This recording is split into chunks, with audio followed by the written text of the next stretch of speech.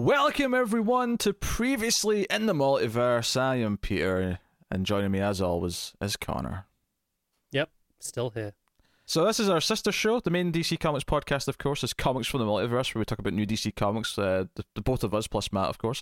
But this is where we're working through classic DC Comics runs every week. Coming up on this week's show, we have Batman 409, Detective Comics 576, because we have switched it. I think we decided to do this before the big break, but this is actually the first time we've done it. But we're going to do two of the Bat books because we're doing all the post-crisis Batman, in theory, all the way up to, I guess, the start of Rebirth one day, if we ever get that far. But in theory, yeah. I mean, if we do get there, that's where we'd have to stop because we started reviewing them at Rebirth, so we'll have, it's all there. Yeah, the ends will have met, and there'll be no reason to do anything else. At that point, it'd be like, okay, I guess go back further at that point. I see what the Silver Age is like. But that is that's coming up. We got Wonder Woman 15 continuing Azzarella's run. We got the Flash 72 continuing Mark Waid's run. We have Birds of Prey issue 6 continuing the original Dixon run. We have GSA 15 continuing the Johns run. We have the first issue of Justice League Power Rangers, which was actually a Patreon vote, believe it or not. So we did eventually start this, but this was a vote a while ago to replace the Shazam A New Beginning. And then Batgirl issue 12 continuing the Stephanie Brown run by Brian Q. Miller. So those are all the books that we're going to be talking about on the episode. So be excited, I guess. Man, that makes us halfway through that Batgirl run, right? It does, yes. It's kind of sad. It feels like something just started. I know. That's the sadness of it only being 24 issues. Alternatively, GSA 15 is only the end of the first big thick trade, and I don't even know how many there's going to be by the time that's all done. I mean, there's 3 or 4 out now already, and it's not even. Yeah, it's like the first omnibus out of 3 omnibus. So yeah, there's going to be a lot. Yeah, probably double digits if they ever actually get around to finishing it. The funny thing is that I've been using the trades for most of these things so far. That's probably going to transition to the DC Universe app at some point. Partly just because a lot of these trade series stopped, like Birds of Prey, for example, just stopped after Volume 3. But also because it'll just be easier and cheaper to pay for DC Universe every month rather than having to buy trades constantly. So, yes, because obviously DC Universe Infinite, it's launched in the US, it's launching internationally later this year, which is just a comics and comics-only library, but I believe they've updated it, they've made it a bit nicer, have they? There's some new features, because obviously I was a big fan of what it was before as well, especially the comic side of things. But now, as a comics fan, obviously the big advantage is 6 months instead of 12 for the new stuff. Less relevant to this show, but yeah, less relevant to us because we keep up to date with almost everything we'd want to anyway. Some of the things that are a bit more relevant, I mean, this one's not as much, but they've added Vertigo comic stuff now. Not everything, but they've started, like, Hellblazer's there and Lucifer. There's no Sandman yet, but I assume they're gonna, every month kind of drop a couple of big series. And graphic novels are included as well now, because before it was just single issues, and there's still no trade collections. But there are things that were published as original graphic novels are included on there now. I don't think they should add trade collections anyway. I think all they have to do is add like a playlist feature where it'll sort of playlist the issues into things. Is exactly what they have done. Well, then, there you go. Perfect. No, I agree. What they've actually done is a wonderful solution where there's a lot of pre-made lists. Like, for example, we're doing the Waid run. They have just a thing. If you click on that series of The Flash, there's just a thing at the top saying, here's the Waid run. And you can click on that, and it's got all of the issues in the correct order. There's no need for trades. All trades would do at this point is clutter it up and make there be multiple options for the same content, which is just confusing and annoying. And comics has enough of that as it is. The playlists I agree, are fine. Yeah. Also, for the things that they don't have pre-made lists for, you can make your own and add in whatever you want, order it how you desire. Oh, that's good. As of right now, there's no way of sharing those lists, but there is an option to make them public or private, so I imagine it's something they've got planned. Yeah, so you can say, take the, I don't know, this isn't our series suggestion because I don't remember caring too much about any of these, but let's say you could take the Blackest Night reading order, but just delete all those minis you don't like and say, here's the good Blackest Night reading order for all just the good ones. That's actually something, not quite to that extent, but they have something like that for a lot of events where, like Flashpoint, for example, they've got, here's the core event where it's just, here's the actual main, 6 or 7 issues, whatever it was, of Flashpoint. And then there's the full event list, which is with every single tie-in in order. That's obvious. I'm talking about actually someone saying, no. Here's the tie-ins that are worth reading, included in the reading order, but ignoring the ones that are... Now, obviously, that's a little subjective. Some people disagree on which ones should be included or not. But the idea being that potentially you could share out a list that's like, hey, here's my curated version of this event. Your recommended list, which, admittedly, people who listen to a podcast like this might be interested in our curated list of what an event should entail. For example, recently Death Metal, there's 1 or 2 one-shots you might take out, but for the most part, a lot of that was worth reading. There's probably a handful, mostly towards the back end, for example, that I'd be like, you can skip these. I wouldn't put those in the recommended list, but most of it would end up in there.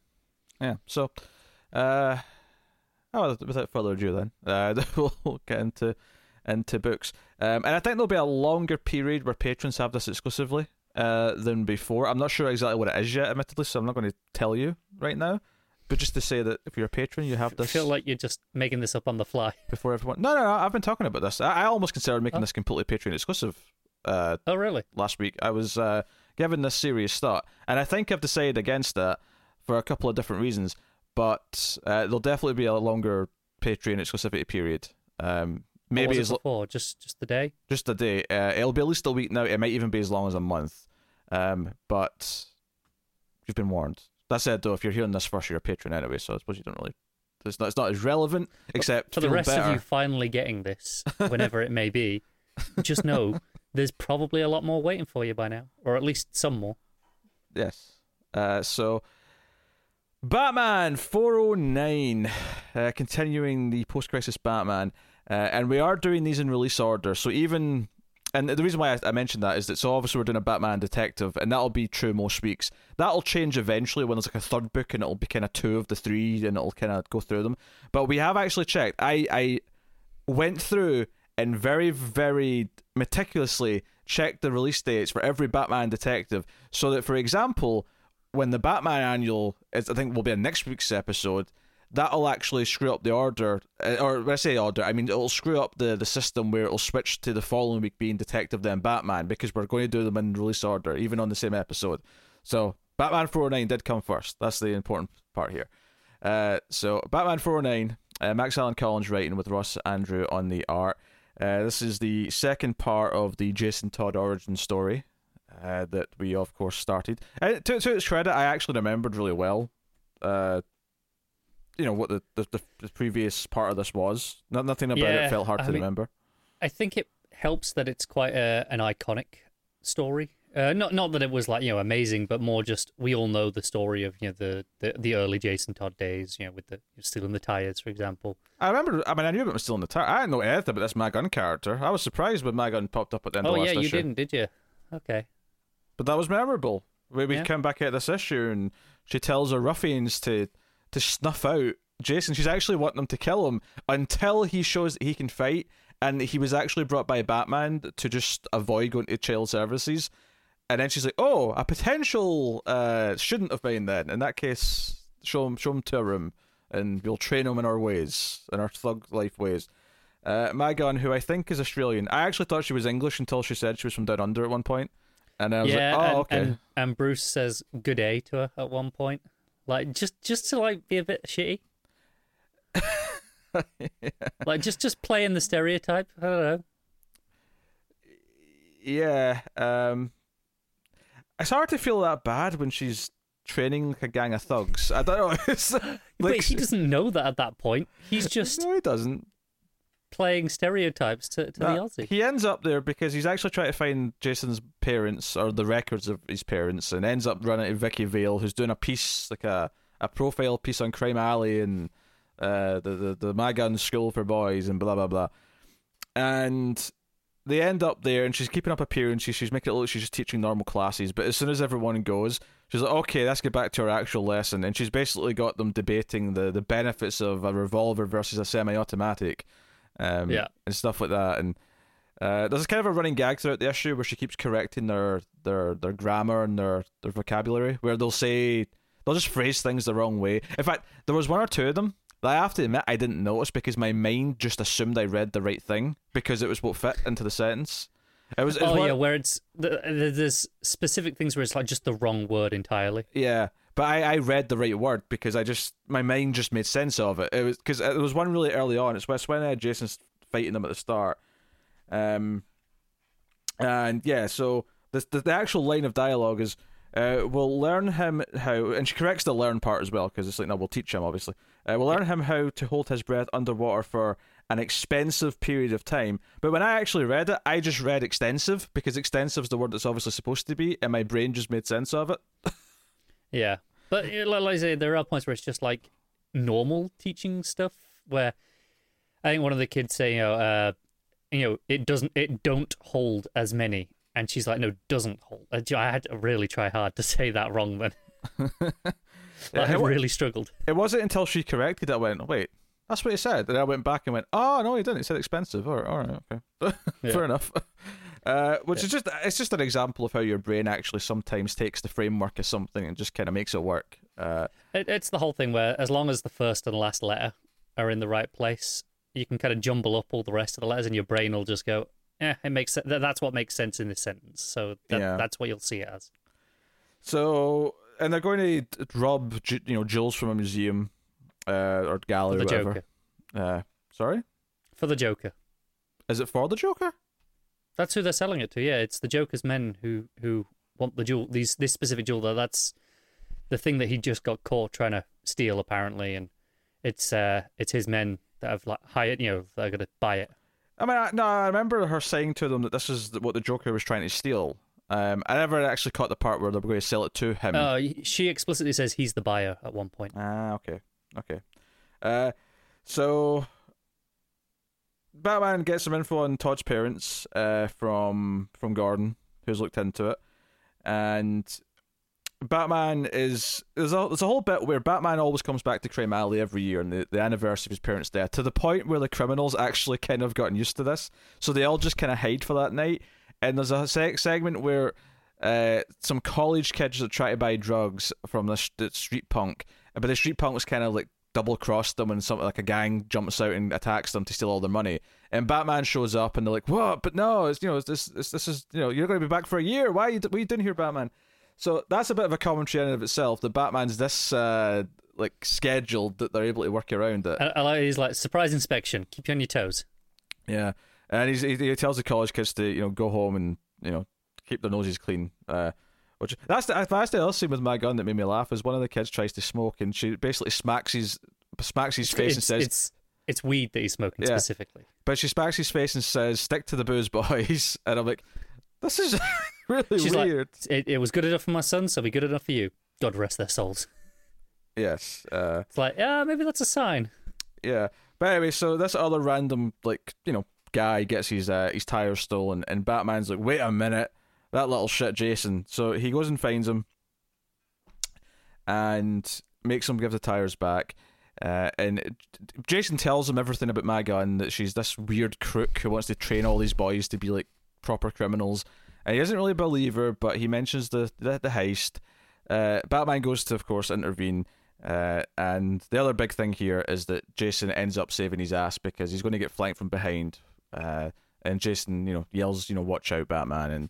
and ends up getting a few punches in himself, and which is a nice kind of wrap around. Because there's a point early on where in that, I think it is in that early fight where Batman does get hit from behind. He's like, "Damn, I'm getting sloppy. Got too used to having Robin, watch my back."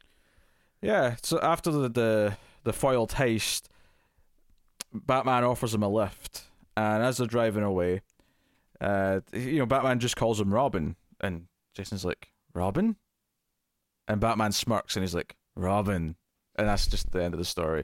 That's not bad. It's kind of, the My Gun stuff is kind of funny. If nothing else, it's so it kind of works well enough, yeah. Yeah, it's so over the top and how sort of dastardly she is. It definitely doesn't come across as an all-time serious, gritty Batman, even though it's kind of trying to tap into some themes of gritty stuff. it's very aware that the Morgan stuff's over the top, because it is literally as soon as the camera crew's out, she like pulls down the things like, right, on with our normal lessons. There's all the gun talk.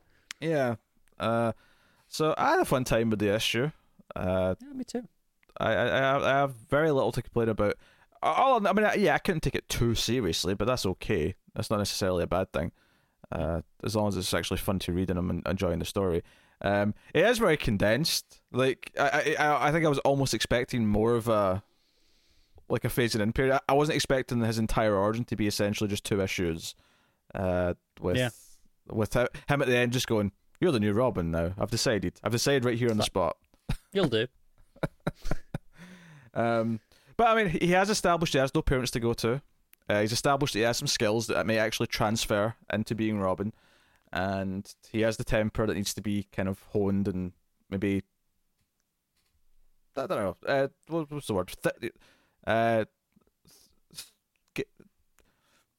Nurtured. Go with nurtured. Sure, nurtured works. Yeah. Yes. I think it's probably the most likable Jason ever gets. Is like in these issues. And his origin story. Yeah, he's terrible. Still, like, he's not good, but like at least he's not a complete shit yet. But and he's not too annoying yet. But yeah, this is about as good as it gets. Yes, I wasn't bothered by him in this story, which is a rare feeling with Jason, I have to admit. They haven't developed his personality enough yet, that's why. Yeah, not particularly likable either, admittedly. It's not like I was like, oh, this version of Jason's great. It's just less offensive than usual. Yeah. So, yeah, there you go. That's Batman 409. What are you rating the issue? I'm going to give it a solid 7. Yeah, I agree with that. Solid 7 out of 10. Detective Comics 576, Mike W. Barr writing with Todd McFarlane on art. This is the second chapter of Batman Year 2, perhaps the more notable the Bat stories this episode. And we have the Reaper, of course. And again, I was very impressed how well I remembered the first part of this, because this is a first time read for both of us. We hadn't read Batman Year 2 before. Because there was a lot of discussion about the ending of the first part where he pulls out the gun and this is the choice he's making. So it was very interesting to get to this one to see how he actually used it. He's training with it in the cave. Leslie's appalled that he's even considering using a gun. There's a voice of reason trying to talk to him, and he's not listening to her.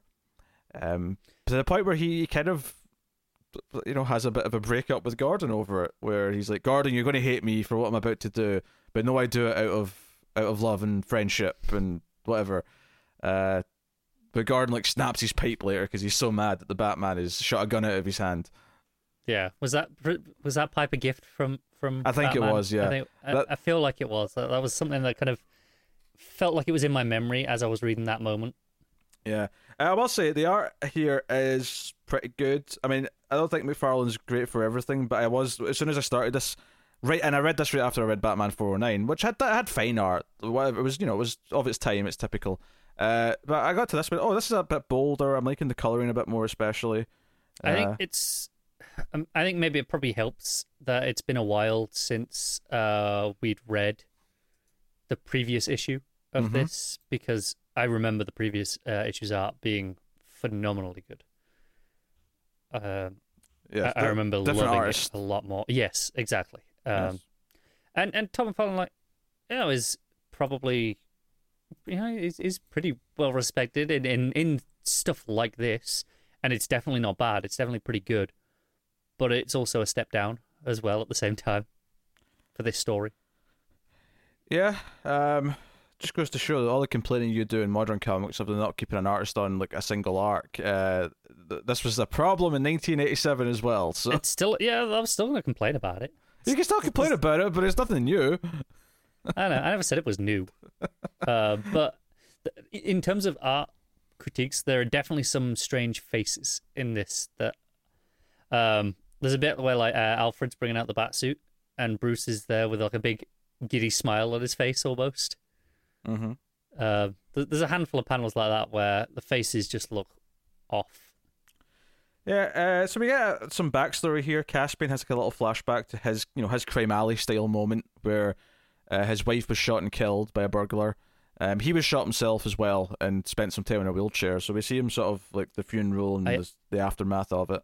I actually really like these pages with the art. Like, so you have him in the background, and it's in like this reddish pink, and then all the panels telling the flashback are all in this blue hue.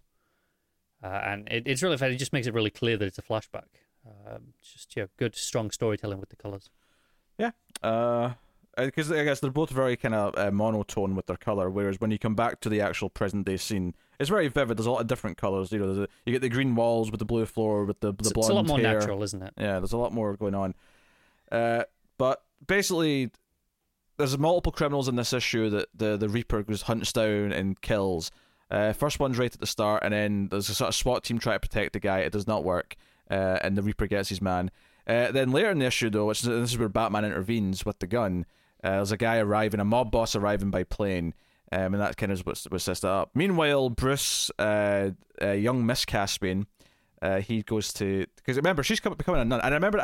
If you'd asked me before I read this, I wouldn't have remembered it. But as soon as it showed her with the habit, I was like, oh yeah, that's right, she's becoming a nun. That was the thing. Bruce tried to ask her out, and yeah, it was a whole thing. She's becoming a nun, and he sort of like, because Leslie's in hiding now, she doesn't want to go out. He shows up for their lunch date and is like, oh sorry, Leslie couldn't make it, so I'm here in her place. And I'm like, very presumptuous of you, Bruce. You've kind of just sort of trapped her on a lunch date without her having a say in it. Pretty much, yeah. And it's kind of funny at the end of the scene where does the drop the ice cream as the kiss moment, but her logic here, as she sort of makes this choice, is that he reminds her of her father and how lonely he is, and maybe she should give up the idea. I mean, she doesn't say contextualize all of this, but the idea being that, maybe it's not too late to not become a nun and become your wife instead, so you won't go down the same sad path as my father. It's a very interesting line of thinking. Yeah, it's a weird thing as well. It's nothing about it being good for her. It's more just, yes, I don't want you to be lonely.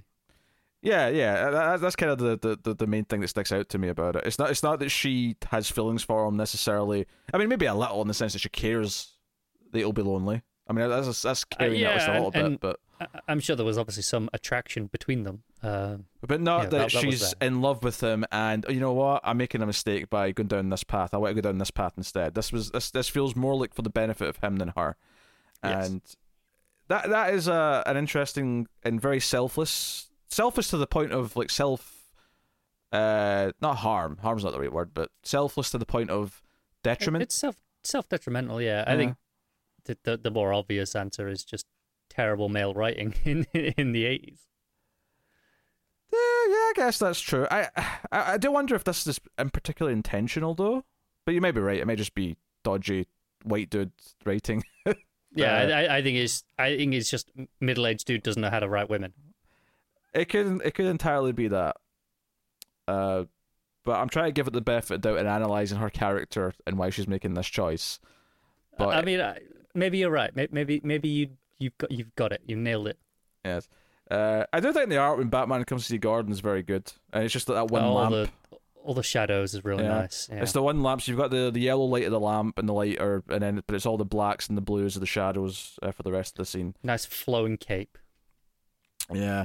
And that's the other thing that sticks out in the colouring is, obviously Batman's got his blue cape, Reaper's mostly in red with the black cape, but whenever they're fighting they tend to be against a different variety of backgrounds. Sometimes it's a yellow background, sometimes it's a red background, sometimes it's a yellow background, but they two always stick out in the panel, and that really stuck out to me. I mean, the best panel of the whole issue actually might be Gordon, right before he snaps the pipe. He's in like sort of the yellow headlights of a car or something like that, but everything behind him is blue, but he's in ultra shadow.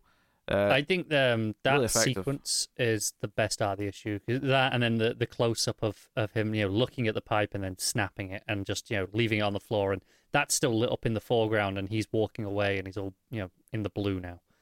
I think those 4 panels are just fantastic. Yeah. To sum up what Batman's actually done in this scene, not only did he shoot a gun out of Gordon's hand, he then essentially kind of took the target, Reaper's target, and I don't want to say kidnapped necessarily, but sort of took him under his own custody, away from the police, not cooperating with Gordon, not communicating why he's doing what he's doing, which is why Gordon's so pissed.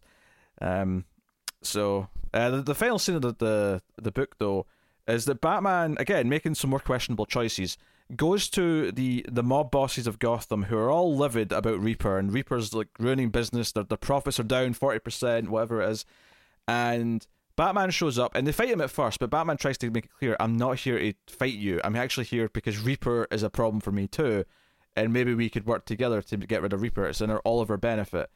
And this is all a little bit contrived that Batman would want to work with the mob bosses, and it's all for the cliffhanger where they say, okay, but you have to work with our man who's our assassin, and they bring out Mr. Joe Chill, and that's the cliffhanger, is that Batman has to work with Joe Chill. Yeah, I hate this significantly more than the using the gun thing, because I get I think we spoke about this a lot in the first issue of this, where we were okay with the gun thing because we're assuming that's going to be the story of him, reaffirming that I can't do this. It's going to be a lesson he learns. It's got a narrative point. That's fine. Yeah. Whereas this just feels like, oh, Joe Chill, let's make him work together, with his parents' killer. It's like, that just feels a lot cheaper. Yeah, I mean, I'm still morbidly into the story, and I definitely want to read the next one to see what they do with this, but I don't know if I like it necessarily. It's kind of... Yeah, I mean, it's a good job you want to read it, because you were going to anyway. Oh, yeah, I'm going to it anyway, but like, I'm not like in a mood about, like, I'm not, because sometimes I dread, like, look at Azrael's Wonder Woman. I dread every issue of that, and I always put it off till last. I don't feel that way about this. I'm actually like, oh, I can't wait to read what they do with this shit. I'm definitely morbidly curious about this, and honestly, the rest of the issue up till this point I think is pretty good. It's only this one moment I'm not really a fan of. It doesn't put me off the series going forward. I'm hoping they're maybe only working together for issue 3, and then issue 4 will be just back to normal, and we can focus on Bruce and his gun problem maybe. Yeah. So we'll see. It's interesting though, because this obviously presents Joe Chill as still very much an active member of the crime world in Gotham, and obviously, I mean, this will actually be closer to, like, not his first appearance, but closer to the traditional Joe Chill. But I'm used to Joe Chill from modern comics. I'm used to Joe Chill from the movies or whatever. I'm used to all these Joe Chills where he's either been in prison or he's older and maybe more of a coward, and he's not presented as anything intimidating. Whereas here, when he comes out and it's like, oh, he's our man who kills people for us, like, they're presenting him as like he's still kind of a tough bad guy. I think my concern is it's the implication that he's the guy who goes and kills the people we want to, which is is this the story that the Waynes were killed for a reason rather than it being a random thing? I don't get from this issue that they're going down that path. Now, that's not to say they won't, because it does feel like a cheap story beat to play. But I don't think they're doing that. I could be wrong though. We'll find out.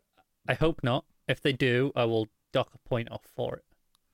I mean, if they do go down that path, there'll be a reason why everyone doesn't like Batman Year 2, which we have not quite gotten to yet.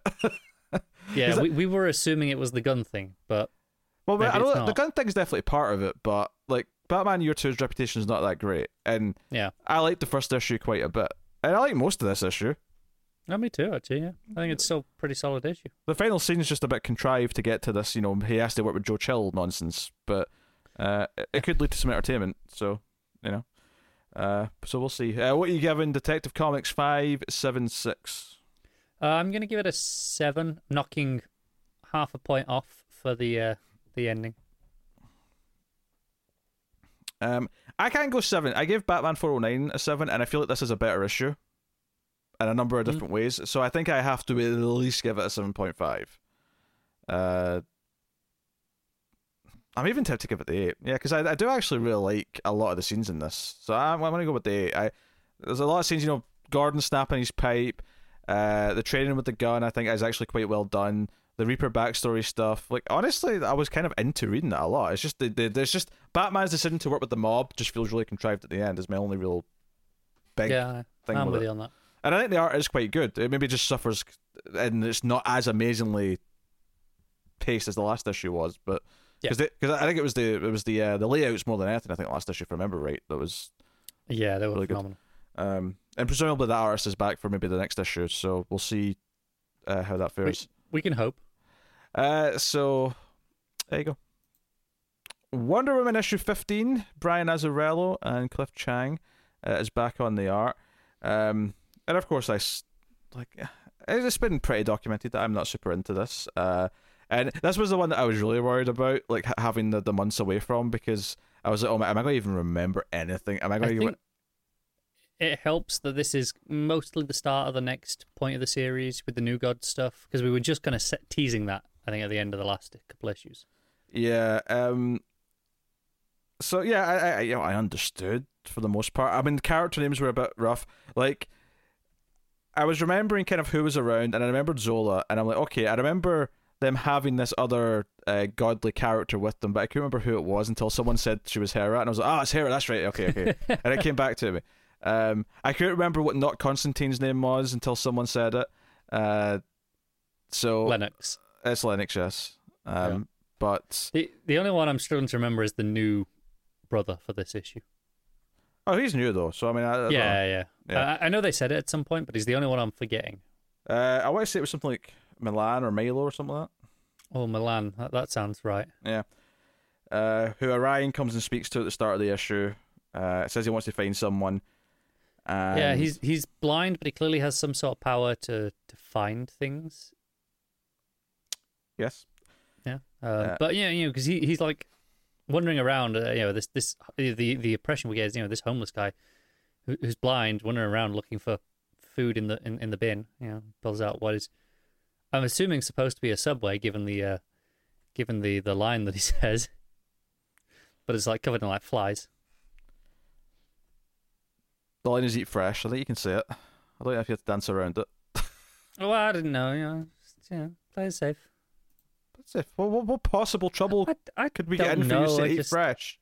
Oh, I wasn't really avoiding it. I was just like, the line that he says. I didn't feel like... You can mention slogans. It's how annoying it is from a radio perspective for you to bring up something and dance around it for no reason. It's just weird. I wasn't really dancing around it. I wasn't avoiding it. I was just the line that he says. We can say all the slogans we want. Na na na na na. I'm loving it. See, you can say as much as you want. No, there's no copyright police. It's fine. I really hope this gets copyright slapped out after all that. For me being that off tune, I don't think we've got to worry about it. Probably not, but it would be funny. So, so you got Zola and Hera still at each other's throats. Although it feels like they're going to start to form a bit of a weird awkward friendship, because they're told to stay in the hotel room, and they basically by the end of the issue like Joy sneak out and go do stuff because it's boring. And yeah, there's a lot of sibling rivalry stuff going on at the start where they're fighting, and they're like, "Oh, she started it," both saying that at the same time. Yeah, over the TV. Yeah, they're fighting over the channels. Yeah. Whereas Lennox takes Wonder Woman into the subways because they're trying to find, obviously, Zola's baby. They're trying to get to all that stuff. But of course, Lennox is not expecting Orion to show up when he goes to speak to this new brother god. And they have a bit of a confrontation until Wonder Woman steps in, of course. And goes... Yeah, Hephaestus does upgrade her gauntlets as well, like when they get down there. That's right. So there's a bit of a fight scene. I say it's a bit of a fight scene. It just starts really with Wonder Woman and Orion, and then we cut to Big Dude in Snow. Who that is the extent of my memory for who this is. Yeah, he's the firstborn, right? Right. Okay. Yes, that's right. It's just his firstborn. Yes. Yeah. There you go. Okay. That's pretty much what we know. Yeah, like I said, the fight scene basically just starts. The thing is, the upgraded gauntlets let her like summon swords from it, basically. So she has 2 swords. Which is pretty cool. Yeah, the cliffhanger. The cliffhanger with the firstborn is that he raises some ice monsters out of the snow. I'm sure maybe there's some more like significance to these characters. I think they're there to attack him, right? Because he's like, his skin is buried near here for his power, and then they rise up, and their line is it'll be funny killing you again. Okay, I have to confess, I may not have read the dialogue in that last page. Look, I read this last. I was starting to get sleepy halfway through this issue. There may be lots of bubbles that I didn't quite consume. Mm-hmm. I took this last page as him raising them, but you're right. They're kind of threatening him. No, they're protecting. Presumably, they're to protect his skin, as he calls it. Yes. So. Yes. I don't know. Should we replace this book? Because I'm clearly don't give a shit. I mean, maybe we should. I don't know. I mean, some people like this book, though. I feel like people want it to be, seen through. I mean, I like this book, obviously. Yes. I don't know how much is left of it. I can't remember how far they get. I think we're about halfway, maybe. About under, because it's 6 trades, so I think it's 36 issues. Right. Okay. Because I know they got. Yeah. I don't remember. What was the third year of the New 52's bollocks months? Because you had. Oh, I can't remember. You had the Zero, and then the villains. It may have been the future one. It might have been. Could have been the future one. I don't remember the future one for this, if there was one. So I don't think I got that far. It might not have been them though. They might have just came back, did the last. Because I mean, at that point, there'd only been a couple of issues left of the run. That's true. That's it may a have good point. been just someone else, and then they, yeah. So like I said, I left this till last. It was kind of just okay. I guess I need to read that one now too. I guess we will reevaluate before the next episode if we need to replace this book or not. And I know some people will be mad at that. Some people really loved Azrael's Wonder Woman. I don't know. I get nothing out of it. Nothing I like about Wonder Woman's in this book. It's weird. Yeah. None of her grace. None of her the way she deals with people. Like everything just feels a bit like weirdly mean. I don't know. That's fair. I mean, that was the problem with not just Wonder Woman, but New 52 had a lot of those faults of characters across the board, with things feeling off. I mean, I quite like this take because I don't think she feels that mean like you do. I don't quite get that, but and I'm really into the mythology angle of it. But I get why it doesn't appeal. Not for everyone, I guess. Yeah, what are you rating it? I'm giving it an 8. I think it's a really good issue. 5, I guess. 5.5. Would you generous?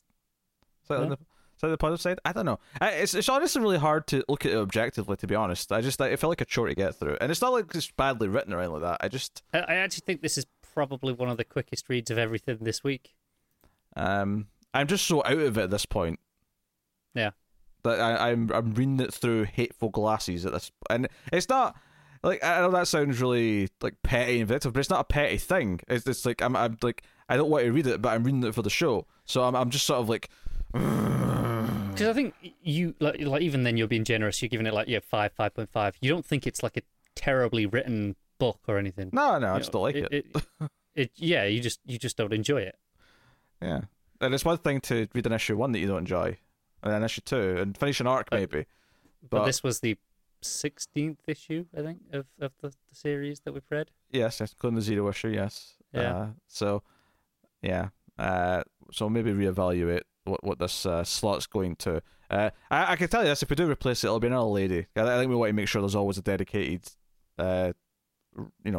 female character slot, just because superheroes can very easily be a sausage fest if you're not too careful with the history of like how many characters. It would be very easy to just have an all-male lineup for this show.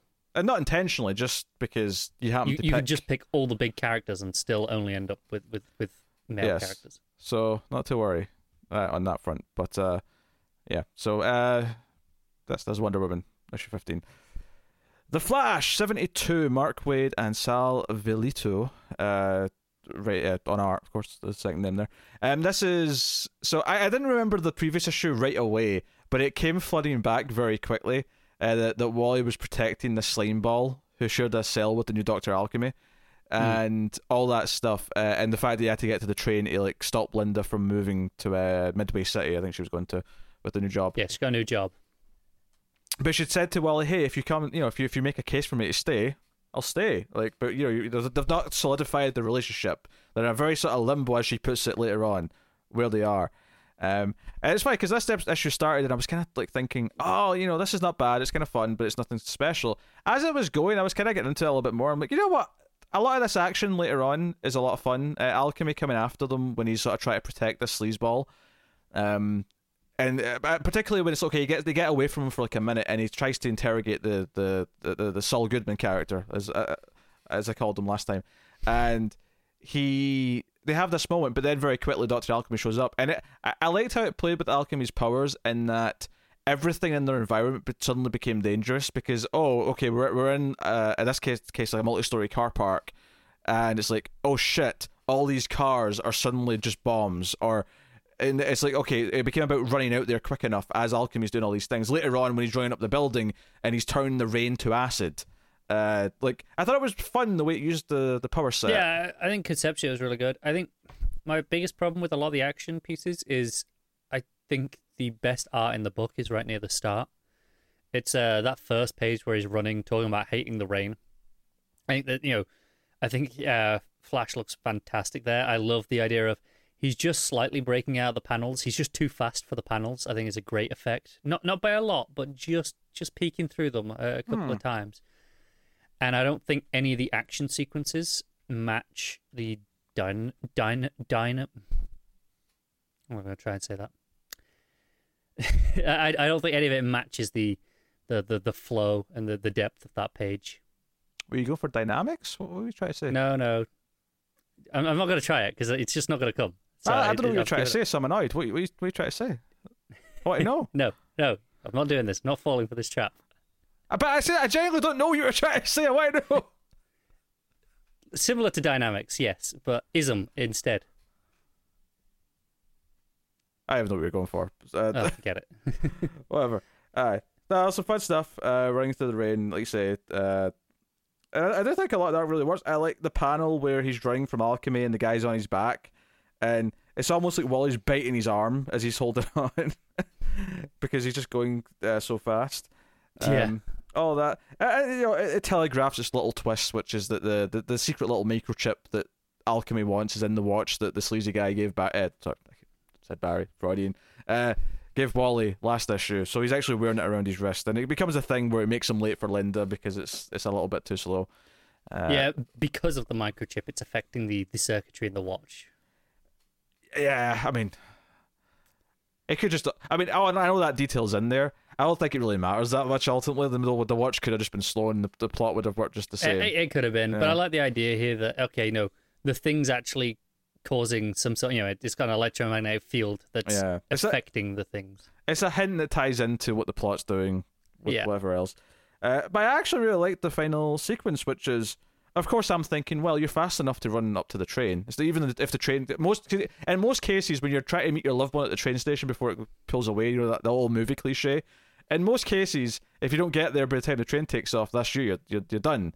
But you're the Flash, so you can chase after it, and sure enough, he does. He just I don't need to be in the platform. He just runs off, chases the train, gets on the train, and my favorite page of the whole comic might actually be where he catches the thing she's dropped, and I like the sequence in here where it goes a little bit off, but then it uses arrows to make it clear, in the negative space how to read this page. And it's just they have this moment where they're staring at each other. There's a little bit of dialogue, and then he kisses her, and it's all just kind of said with a kiss. And I actually really like the page before as well with the sequencing where it's the thing that's falling, and you cut with him running and trying to catch up with the train and getting onto it, and all the while is just following this thing fall, and it gives you this sense of just how quick it's going because we all know how fast something just falls to the ground like this. No, I like this as well. You're right. This is a good build up to that page, which makes it all work. Because this is just all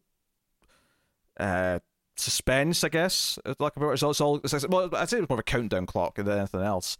Yeah, it's just the pacing to the moment. Yeah, but then when you land on the page where he grabs it, it's like time stands still. I think that's what I like about this page is because before that it's all move, move, move, move. Even though part of it's in slow motion with the thing falling.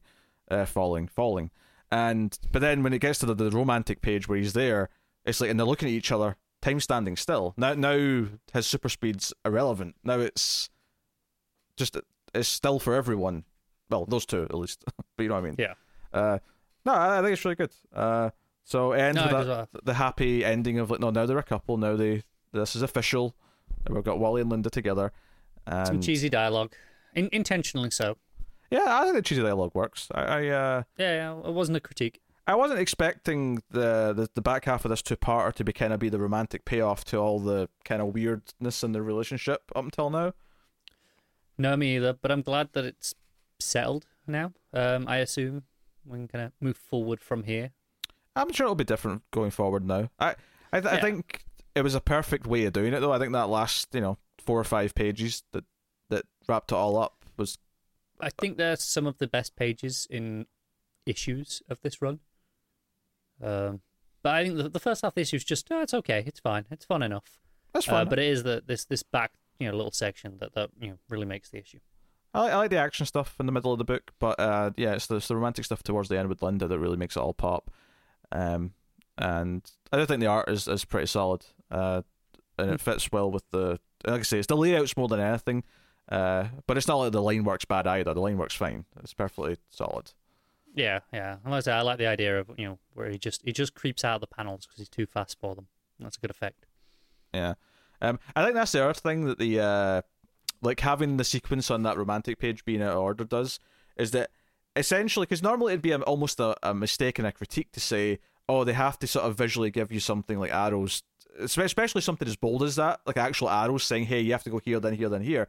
But I think what it does, because it's so well paced and sequenced for the couple of pages before that, is that it adds to the feeling of everything stopped still because you have to stop and process how your eyes are meant to move. Yeah, I think it's the bewilderment on Linda's part as well, that, oh, he's just here now. There's this shock moment of what's going on. And I think the arrows are, given the fact that they're arrows, literal arrows, I think they're really subtle and really well worked in. But I guess what I'm trying to say is this is actually... sometimes when we talk about films and stuff, we talk about directors breaking the rules. This, to me, is a comic writer and artist breaking a fundamental rule, but the effect of that rule being broken is perfect for the moment the characters are in.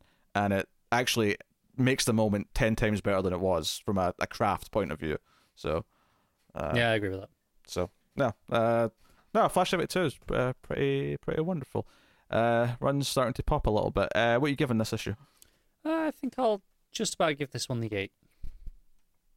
I'll give it 8.5. I'm happy to give this one a strong score. So there you go. Birds of Prey issue 6. Chuck Dixon writing with Greg Land on art. This is also wrapping up this was a 3-parter rather than a 2-parter. But this is the monster in the lake. This name I can't pronounce. I was going to say, can you remember the name after all this time? Maka Ichihao or something, I don't know. I don't think you're that far off. I'm not that far off, but it definitely wasn't quite that.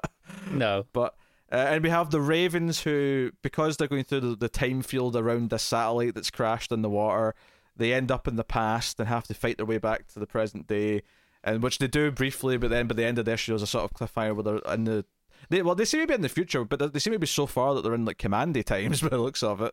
I'm not entirely sure when or where they are. I mean, where I assume it's the same, but when.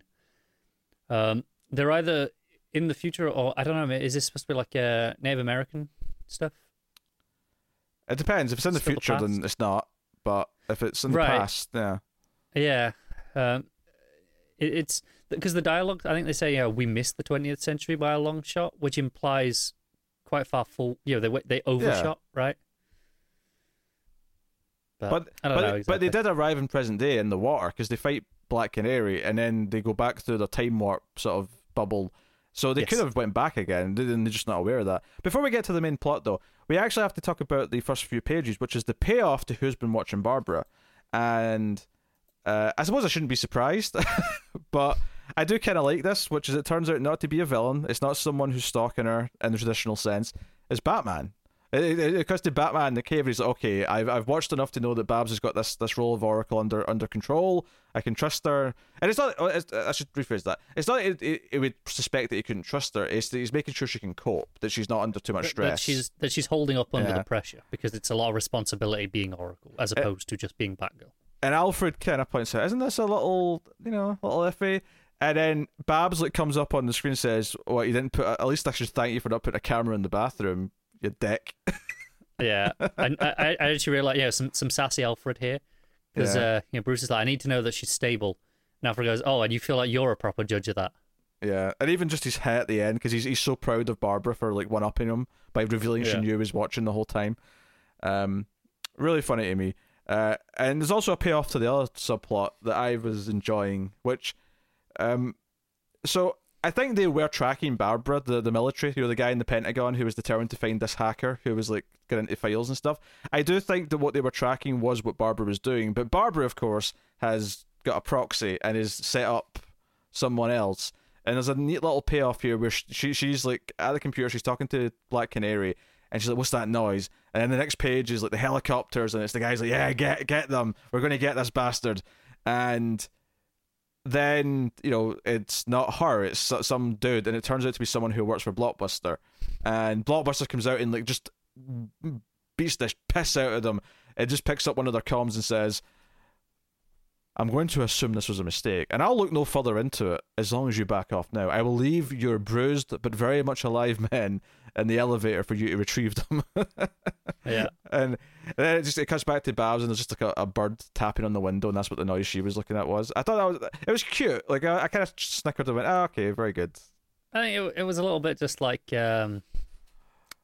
over dramatic. I think for me, I think if you'd played it without the extra Babs bit, with the bird, I liked it a little bit more. But it was just a bit on the nose for me. I've not been super into this subplot I know. For the whole time anyway, though. Yeah. All the underwater stuff is pretty straightforward. Black Canary's fighting.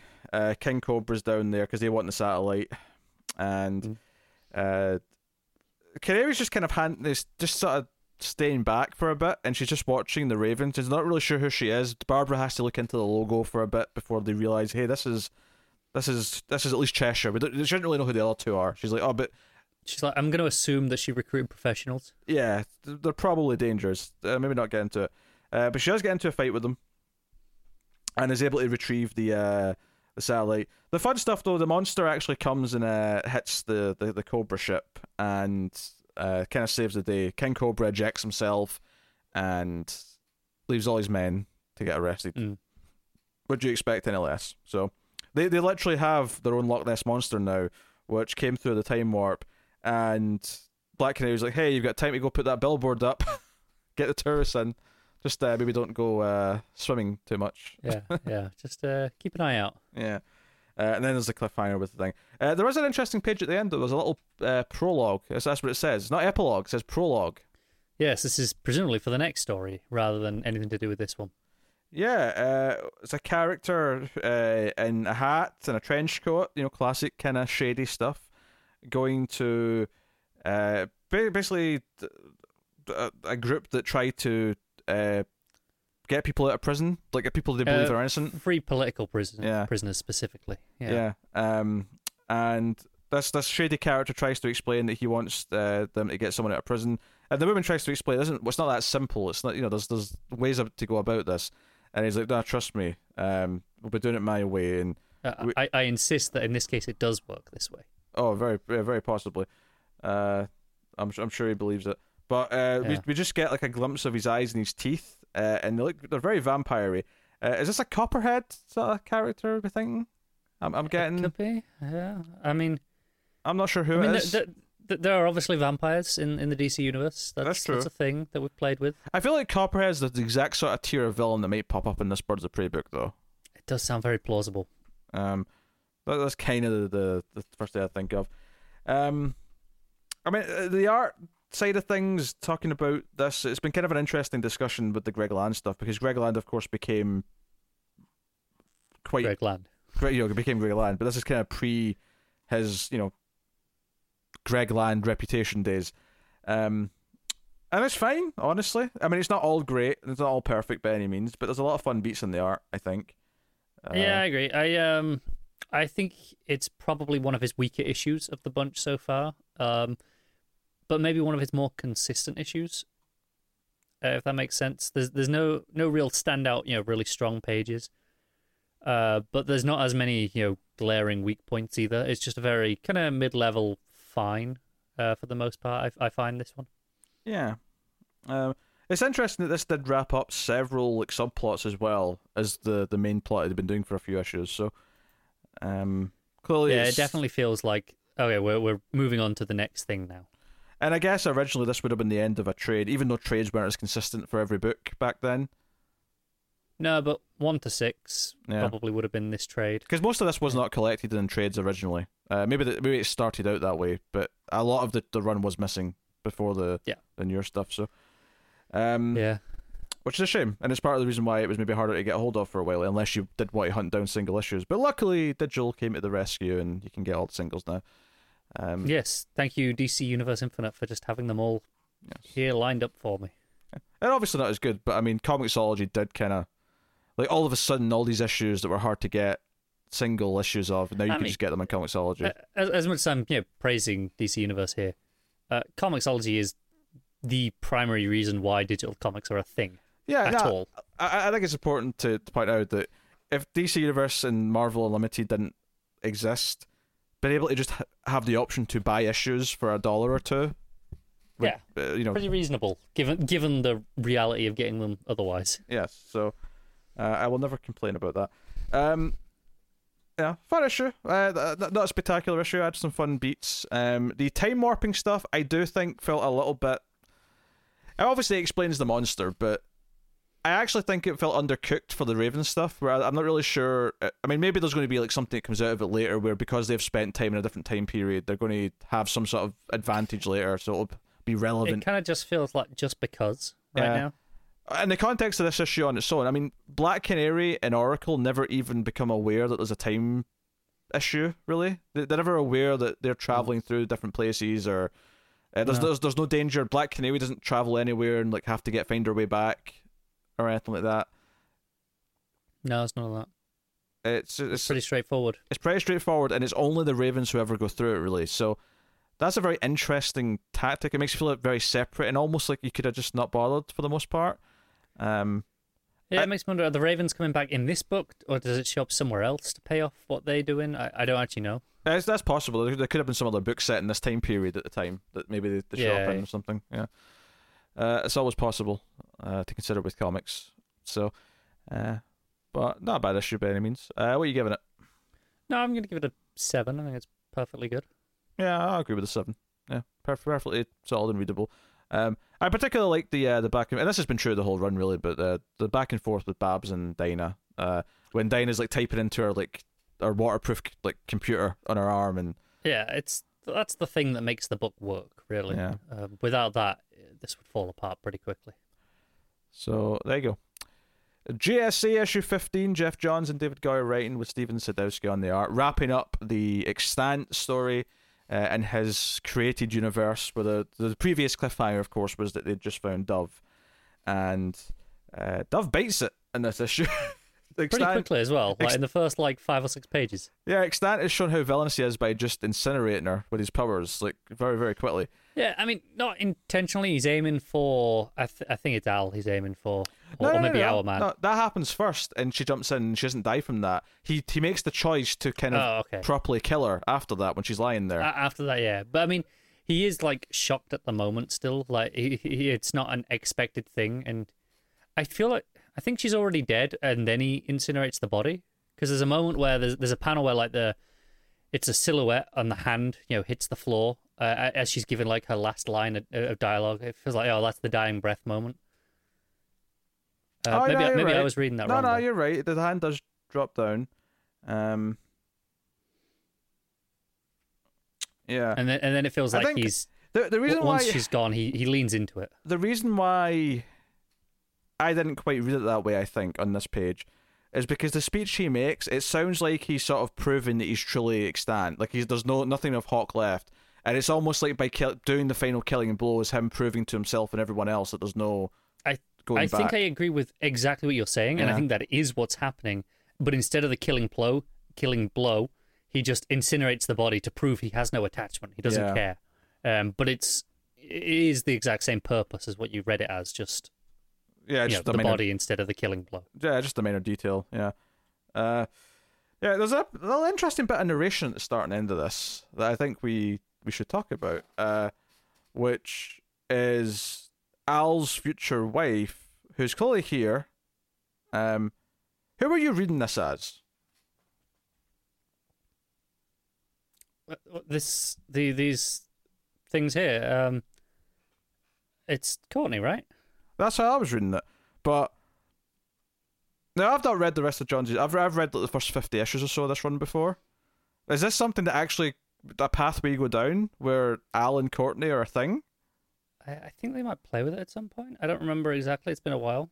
Because I was reading this and I'm like, but wait a minute. She's a teenager and he's like whatever age he is. Yeah, but I mean, like the very second narration box in the issue is like, yeah, I spent years battling as the Star Spangled Kid. And, It's the sort of thing where I didn't like. It was kind of this weird thought process as it was sort of revealing the parts of the information to me, and I just couldn't wrap my head around the idea of Courtney and Al becoming a married couple. It was kind of weird. It took me off guard. Yeah, no, I get that. It was very odd. Because I wasn't convinced at first that. I mean, I know she's writing in a journal, so it's kind of implied that it is her that's talking. But I wasn't necessarily sure at first that the person talking and narrating was the person in the panels. Like, it's the sort of thing where they could sort of subvert that by the end and reveal the person who's actually talking is, I thought maybe. Because the other Star Spangled Kid's been around in this issue, and he in this arc, and he does disappear by the end of the issue. I thought it might turn out to be him that's talking. Like an alternate future sort of thing. At a certain point. The idea being that this is like him from like like after he's erased, kind of talking about the world that he's leaving behind now that he's been erased again because everything's getting fixed or something. I don't know. Anyway, obviously, I get where it come from. Clearly, I overthought all of this, and it was just this is weird. I don't get it. It is just a. I mean, John's has apparently always done this, and still, to this day does, where he'll just set up an idea, throw it out there. Maybe he'll come back to it, maybe he won't. Mm-hmm. But there are so many abandoned John's plot ideas. His biggest fault, I'd say, maybe, as a writer. Yeah, I mean, their entire character, Cowgirl from his Green Lantern run, just vanishes after like 15 issues or so. Just gone. Yeah. There are still stories to this day that he's like, no, they're coming at some point, and probably never see them. But oh yeah, there's going to be a book just called Johnsy's Last DC Universe comic, and it's just going to be a story about Cowgirl, the war, the Atlantis war thing that they never get around to. What I'm expecting is, you know how what Christopher Tolkien did with his father's works, where he's like, unfinished things, just like bits of notes and stuff, and kind of and all credit to him, he did a wonderful job of like taking these 3/4 finished things and kind of turning them into a finished product, adding to them himself. One day, a John's kid just be like, I found all these notes. The first issue is going to be Cowgirl turning up late to Alan and Courtney's wedding, and it's just going to be all the things that John's kind of set up for the future and left behind. But anyway, so the whole thing, Our Man essentially distributes his power between everyone, so they all have 4 minutes of extra juice, as it were, and they all attack Extant simultaneously. Apparently, at different points in the timeline. Yeah. So they all attack him, and they win. It's actually quite straightforward, honestly. It is. Actually, I do really like the art in this page, or pages where they're attacking. Where it's just a panel of each of them doing their thing. I think it's a really well laid out couple of pages. Looks really nice. It's all right. I think this like I really like the other side of this arc where it was like the Cobra stuff, right? I really like that. This side of it with the time ship and going after Extant, I like parts of it, and I kind of like some of the characters and stuff that it's playing with, but I don't like it in terms of all the arcs we've had in this book so far. It's one of maybe the weaker ones for me. I think that might be fair. Yeah. I think it lands really solidly, and I think it's still fun and really readable. It's definitely missing some of the weight. The end of the issue is probably the best part, but essentially, it does go back to the plane going down. Al essentially makes a deal with Metron to swap out Extant with his mother so that Extant dies in the plane crash, and using the Whirligog to pull this off. Yeah. How can we not mention the Whirligog yet? The Whirligog. They've mentioned using the Whirligog. So Al picks his mother out of the plane, puts Extant in there, and she's like, "What's happening? I was on a plane," and he just kind of has to hug her and say, "Just it's okay. It's going to be okay. It's going to be okay. Don't worry." And it's worth remembering, this is still just a matter of days from his perspective. Yes. Since this happened, so this grief was still very fresh. So this is still like means a lot to him right now. But our man feels bad for his failings and resigns from the Justice Society, and then others kind of follow. Starman decides to leave. Hippolyta leaves. Dr. Fate leaves for now. He wants to go look for his wife. So, and it sort of leaves us with who our current team is going to be going forward for now. Although there's definitely others who are going to join from just memory, but like we're left with, because some of these ones do feel, because I always remembered that Starman and Hippolyta did not stick around for long at the start of this run. So I was kind of Fate definitely pops in and out, I'm sure. Yeah. So I was kind of waiting for this kind of moment to happen where it kind of whittled down to the core members, and because it's kind of thing where Mr. Terrific and Midnighter, we I say Midnighter, Dr. Midnight. It's because he's the old one's Charles Midnighter. All the words that are so similar all blend together in my head. But yes, Dr. Midnight and Mr. Terrific, them, like, I always remembered being core members of the team, but obviously they weren't there to actually to begin with. So them coming in like partway through this first couple of arcs was something I was waiting on as well. So it kind of feels like we're gotten to the point. Okay, this is kind of the JSA that I think of. Jakeem is not there yet. I'm still waiting on Jakeem because I remember him being a big I think element. I think that's a little bit yet. I don't think he's straight away. It may be a little bit, but I remember a lot of good Jakeem stuff when he does pop up. Yeah. I think it's. I don't think we'll talk about it too much in the future in terms of the trades, because after a while we'll both end up shifting to DC Universe, I'm sure. But I think this is a really neat place to leave it as a, this is the end of the first trade of the recently published volumes. Yeah, it ends it's with a real nice way to leave it with just, this is the team going forward for now. It also ends with a speech with Courtney putting a flower at the statue of the members who have left. Or passed away, more specifically. The original Our Man, the original Midnighter. Sorry, you know what I mean? Dr. Midnight. It's going to take a while. It's because we had a Midnighter story this week in that Superman anthology. Throwing you off. Yeah. It's fresh in my head. And the original Atom, of course, has been another one. Yes, of course. So it ends in this sort of, again, looking back to those who have fallen, but the legacy of going forward. All this stuff that we love about JSA doing its thing. So I don't have a whole lot to say about the issue itself. I mean, the action's fine, but it's actually a lot more straightforward than I think I'd have expected, based on, I don't know, just how some of these plots tend to go. Because, for example, I think the stuff from the other half, before the team went into the time ship with Metron, that stuff, I thought the way they dealt with the sand and Sand looking like he died, and there was a lot of really intricate parts of that plan that were really interesting, and sort of as they were revealing it, were really like, oh, this is cool, and they really thought about this and there's stuff. Whereas this is just kind of became like, okay, everyone's just for a minute, go punch and kick. Pretty much, everyone got one panel to fight, and I thought, like, I like the layout of those pages because they were at off angles with the diagonal panels for the first two pages. Then you had a double page spread with them all kind of just being at whatever angle, but they were all over the place for that. But it gave a nice sense of the fragmentation. They've all been at different points in time. But and all of them got one good action panel, so to speak. Yeah, I enjoyed it for what it was. It was probably the best issue of this part of the arc, which was the Metron / extant stuff. But I remember just in the last couple of reviews, like feeling a little more lukewarm in this arc than the previous stuff, which was very, very, very good. Because the stuff with the plane going down and the fallout from that was some of the best stuff the book had done. Along with obviously Wildcats issue. Still remains the best issue so far. Yes, the infamous issue with the toothpick at the end. It's good though. I'm looking forward to getting to the next arc though and going out of different stuff. What are you giving JSA issue 15? Yeah, I'm going to get a 7, I think. Yeah, okay. Yeah, I'll agree with a 7. I think I'd probably go a little bit lower, but I do think the last 3 or 4 pages kind of upswings it. They are really good. A little bit. So, with a sentiment. So cool. Justice League Power Rangers issue 1. This is Tom Taylor writing with Stephen Byrne on the art. This is obviously what won the vote on Patreon. Every so often we'll do a Patreon vote to replace one of the 2 final slots, which are the Patreon vote ones.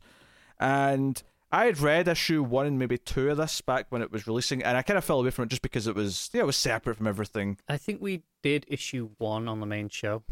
That sounds about right.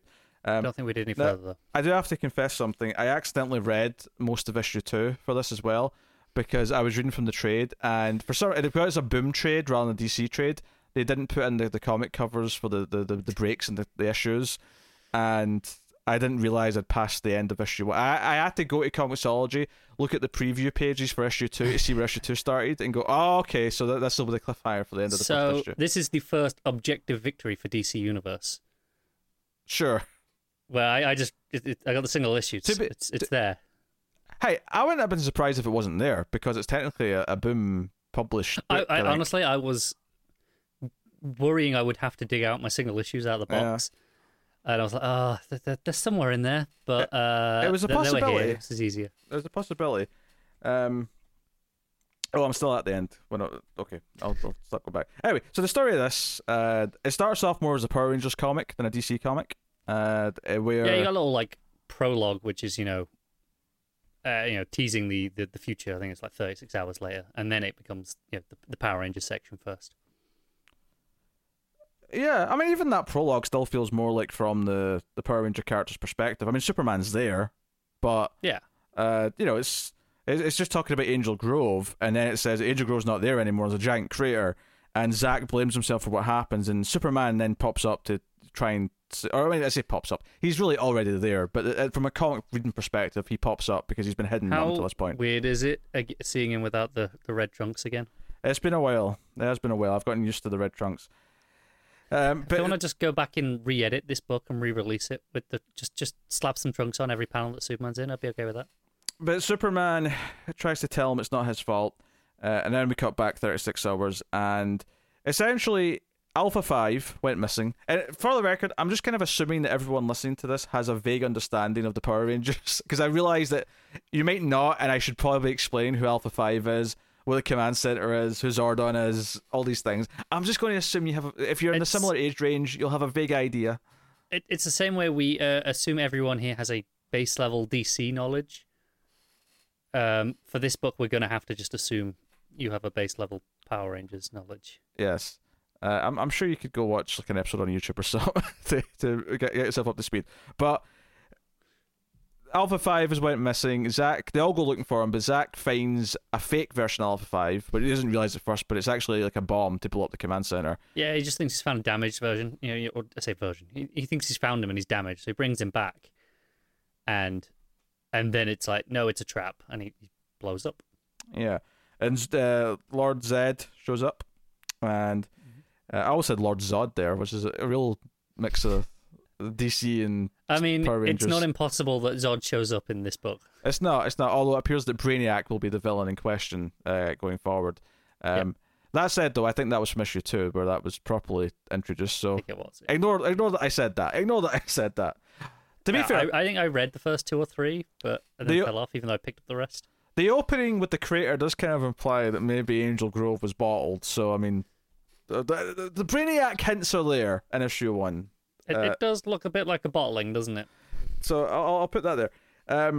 Zack tries to fight them off. They end up going through the morphing grid or whatever, and end up somewhere else. The rest of the Power Rangers show up, fight the putties, and Zordon's like, Zack went with Zed, but the problem is he's not in our world anymore. And that's when we cut to Zack, who's landed clearly in Gotham City, right next to Batman. And Batman's like, put down the axe. And Zack's like, no, you look scary. It's like, I know you are. You're one of Zed's monsters. and Batman's like, I don't know what Zed is, and yes, I don't know what you're doing, but you clearly have a concussion, so let's put down the axe. Yeah, so he tries to fight Batman. Obviously, it doesn't go well. The rest of the Power Rangers show up. Apparently, it was quite easy to just beam here, which is fine, but I thought it might actually be a struggle, but it's actually quite easy for them. So yeah, I'm fine with that. Yeah, they show up. Full page spread, it's really glorious. Burns' art's really good for Power Rangers, I think, because their costumes lend to being very clean, I think. Yeah, they do. I think Burns suffers with maybe Batman. I think his Superman and Power Rangers look great, but I think his Batman's a little bit maybe too clean. Yeah. Yeah. But I mean, overall, I think it works. So yeah, and Batman's talking to someone, saying, "Hey, I need some assistance. These people are enhanced. Come and help." And I was actually thinking he was maybe talking to Superman at first. Because he can still fly really fast, but it's actually Flash. And I loved it when he first shows up, we just see the streak of red with the yellow lightning. the reason for doing it that way rather than showing Flash just show up because we're used to him is because the whole point is to the Power Rangers is like, wait, what the hell was that? There was like a streak. There was something going on. Yeah, because they're all there in the battle pose with the weapons out. Yes. And then you have the panel with the streak coming across, and all the weapons are gone, and they're like, wait, what just happened? Which is actually really good pacing, because the show, whenever they had their weapons out in the show, which wasn't every episode, but whenever they did have their weapons out, they'd always like do this pose. They'd always sort of do a little movement and end in this pose. So the idea that they do their power stance and then whoosh, all the weapons are gone, it's really funny for a start, just because it's like it's their moment that they always have. Yeah. But two, the fact that you have this panel where they have all the weapons, you have the whoosh panel, and then and it's all the same size, these panels, and it's like, wait, where's all the weapons? It's good pacing. Which that's the joke. So that's Flash and whatever. And it's like shit. Like, what are we going to do with this? We're screwed. So Kimberly calls in her pterodactyl Zord and jumps up to it. Some of the best art of the issue. I really like the pterodactyl itself, but her jumping up. I think that small panel of her jumping up with the pink lines behind her for the motion is just fantastic. I think it's where it really starts to feel like it's mixing the two worlds together, is when you start mixing Zords with the Justice League, because okay, this is what makes the Power Rangers feel truly larger than life, and starts to make it feel like, okay, this is something the Justice League actually has to deal with. Because up until now, yeah, Batman and Flash on their own could probably take them. It's fine. But once they start whipping out Zords, it's like, oh, wait a minute. Yeah, and Flash calls into the Watchtower and it's like, Batman's been taken by a flying pink dinosaur robot. That's how it ends. Specifically in the Batmobile. The pterodactyls picked up the Batmobile in its mouth. And I actually really like the panel at the top of the previous page where it's kind of like almost very imposing looking down at the Batmobile. And it's like, it looks like a proper like bird of prey sort of thing. So, and that's one of the things that the show never did a lot of, was actually use the Zords individually to any great extent. They almost always just Megazord time. It was there. And I have no doubt this gets to Megazord at some point. No doubt it'll do it. But I appreciate that it's going to make use of the Zords individually. So this is the end of issue 1. I read way past this point, but we'll talk about that next time.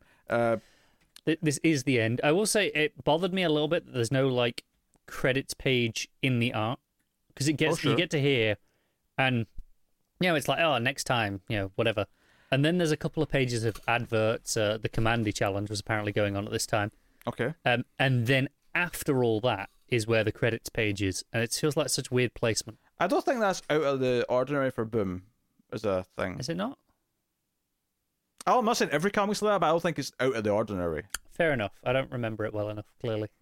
Because I definitely think some of the Buffy comics might have like either maybe not at the end, but maybe at the start they'll have like a credits page that's separate from the. I feel like they're often at the start, and I think that I'm used to that as well, like that approach. I think like a lot of Marvel books do that as well, where they'll have a credits page at the start. Yeah, it won't be in the art itself. It's that, honestly, judging this on its own, because what was funny is as I read past this and I got to a lot more interactions with the Justice League and the Power Rangers.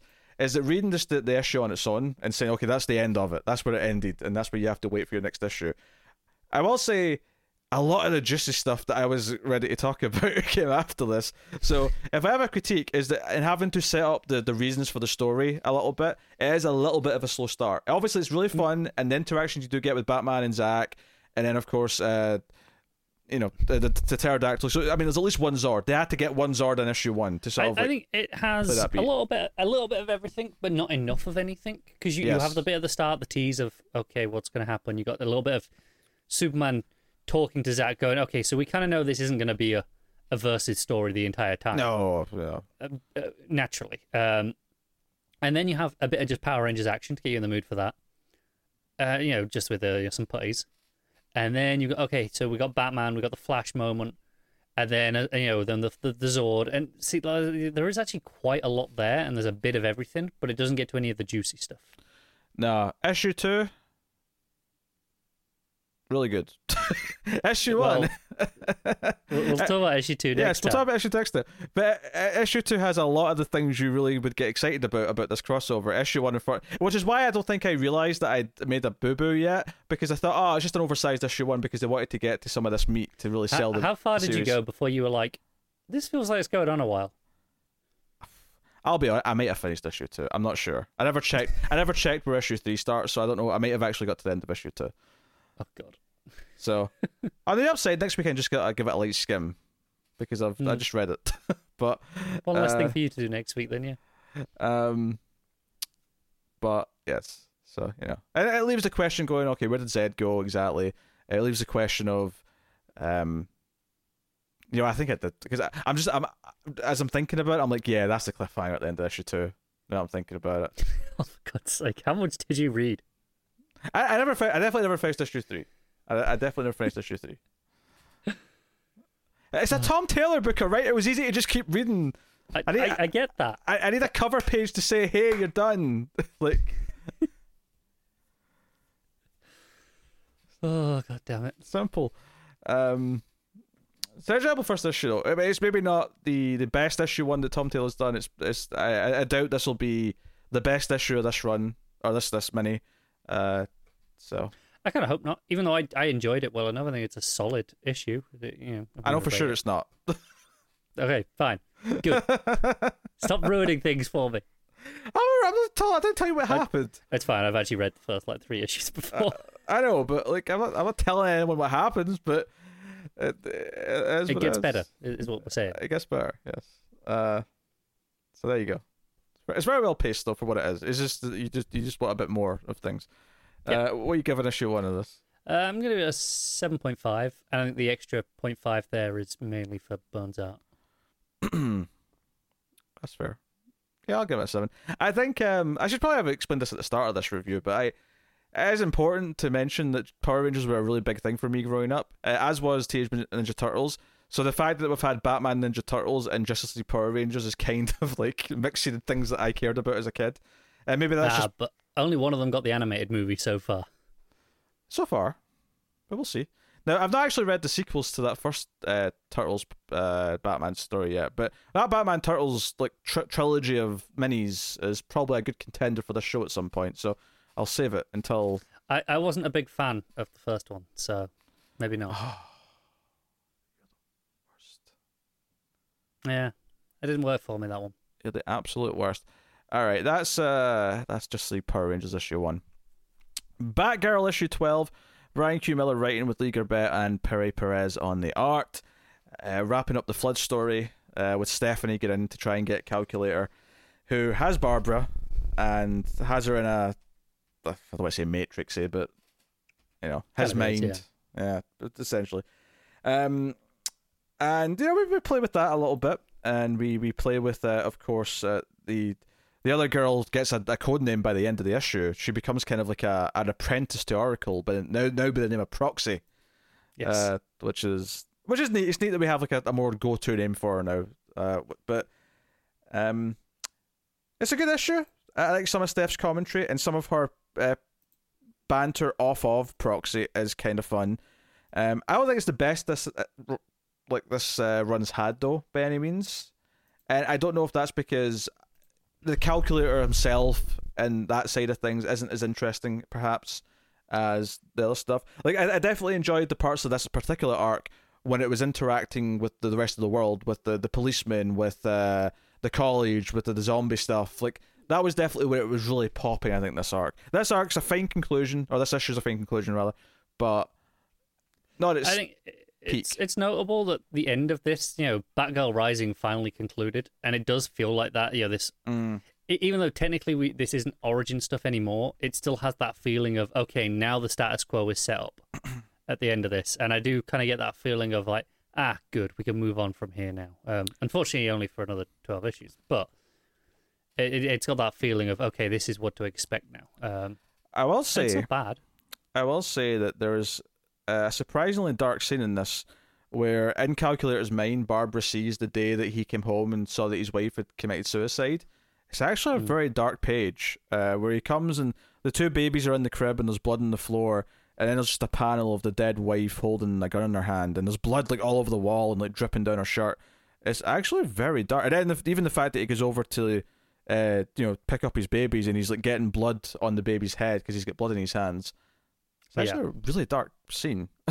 Like darker than I'm used to, and what's been a very bubbly Batgirl book. I think that's why it has so much impact, because, like I say, this book has been quite bubbly. So when it has this moment, it's shocking. It comes with extra weight. It feels like, no, we're not just doing this for shock value all the time. It's like, no, this matters. Yeah. Yeah.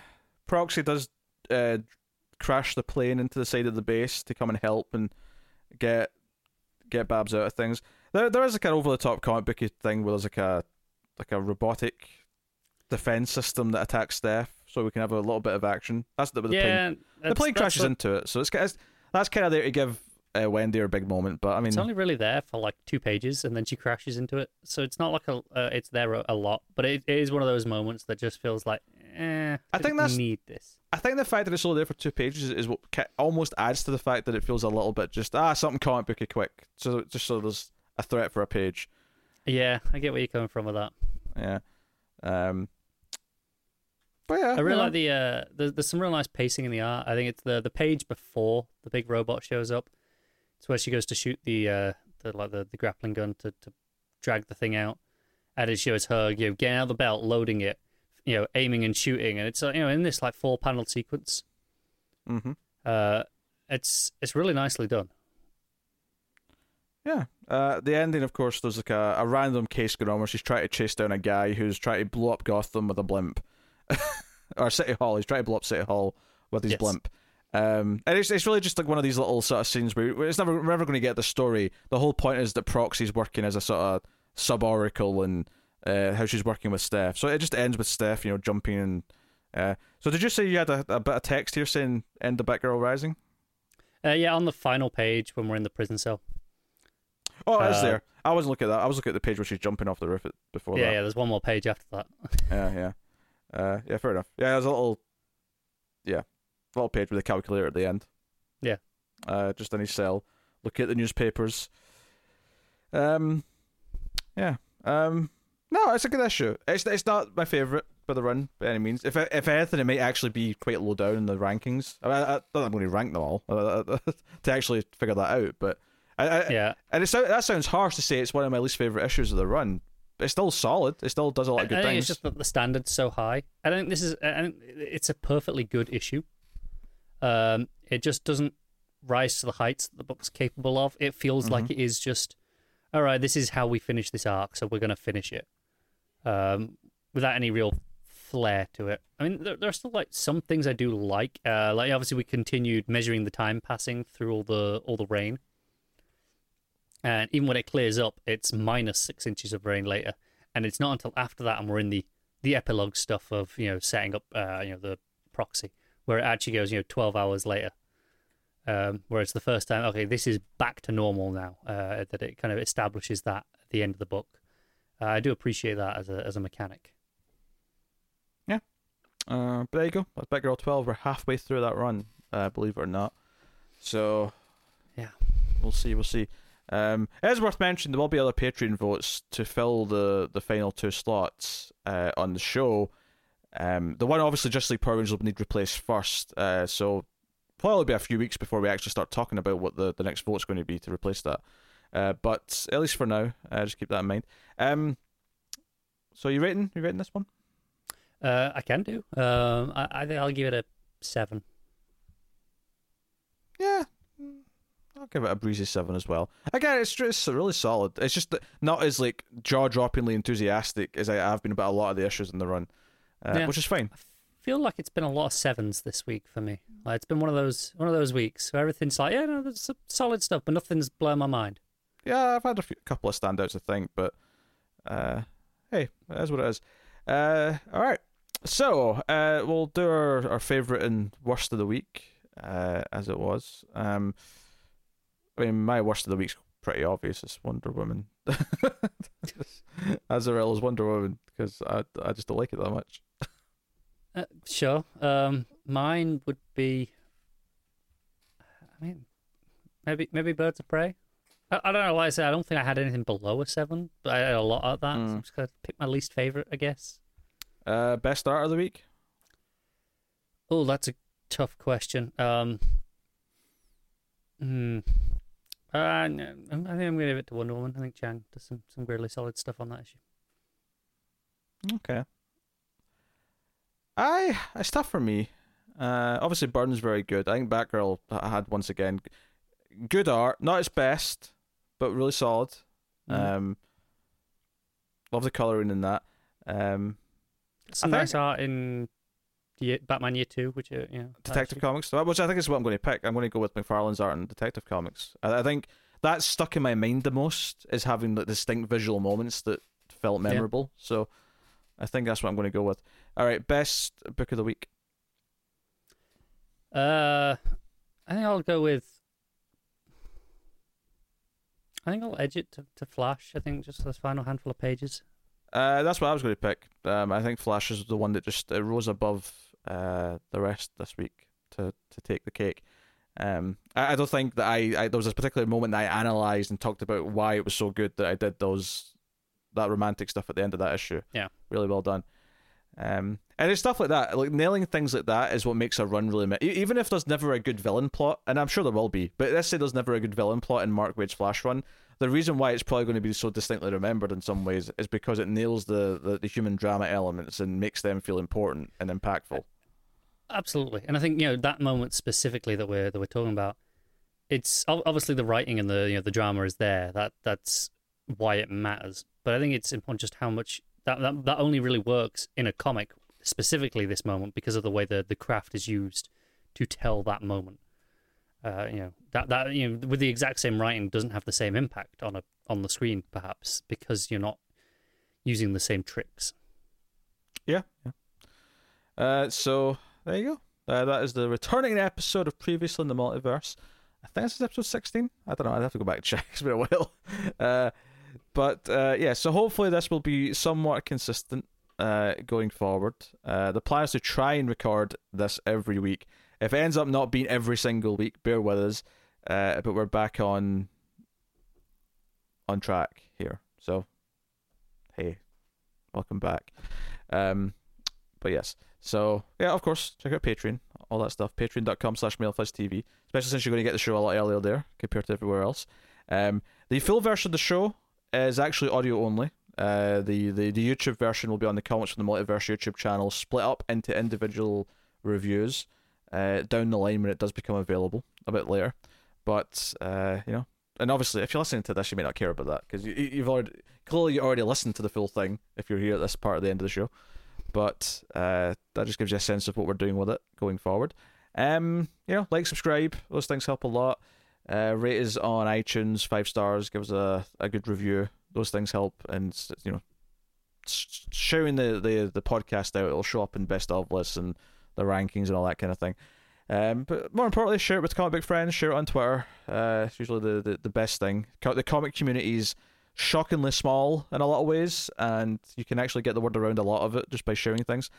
So please do any of those things if you do enjoy the show, and let us know you're happy it's back as well, and to make it feel like it's worth the effort of doing, along with the regular weekly show with the new books. But that is Previously in the Multiverse, so thank you once again for watching and listening. We always appreciate it, and I have completely forgotten what my outro line was. I was waiting for this. Since before you started doing all the plugin stuff, I was like, oh, does he remember what his outro is? I don't. I've never thought about it. I never thought about it once. This is literally just as I went to say goodbye, I went, oh shit. What's my outro line? It only occurred to me just as we were going into the end stuff, and I was like, does he remember? I don't. I have to go back and check for the next one.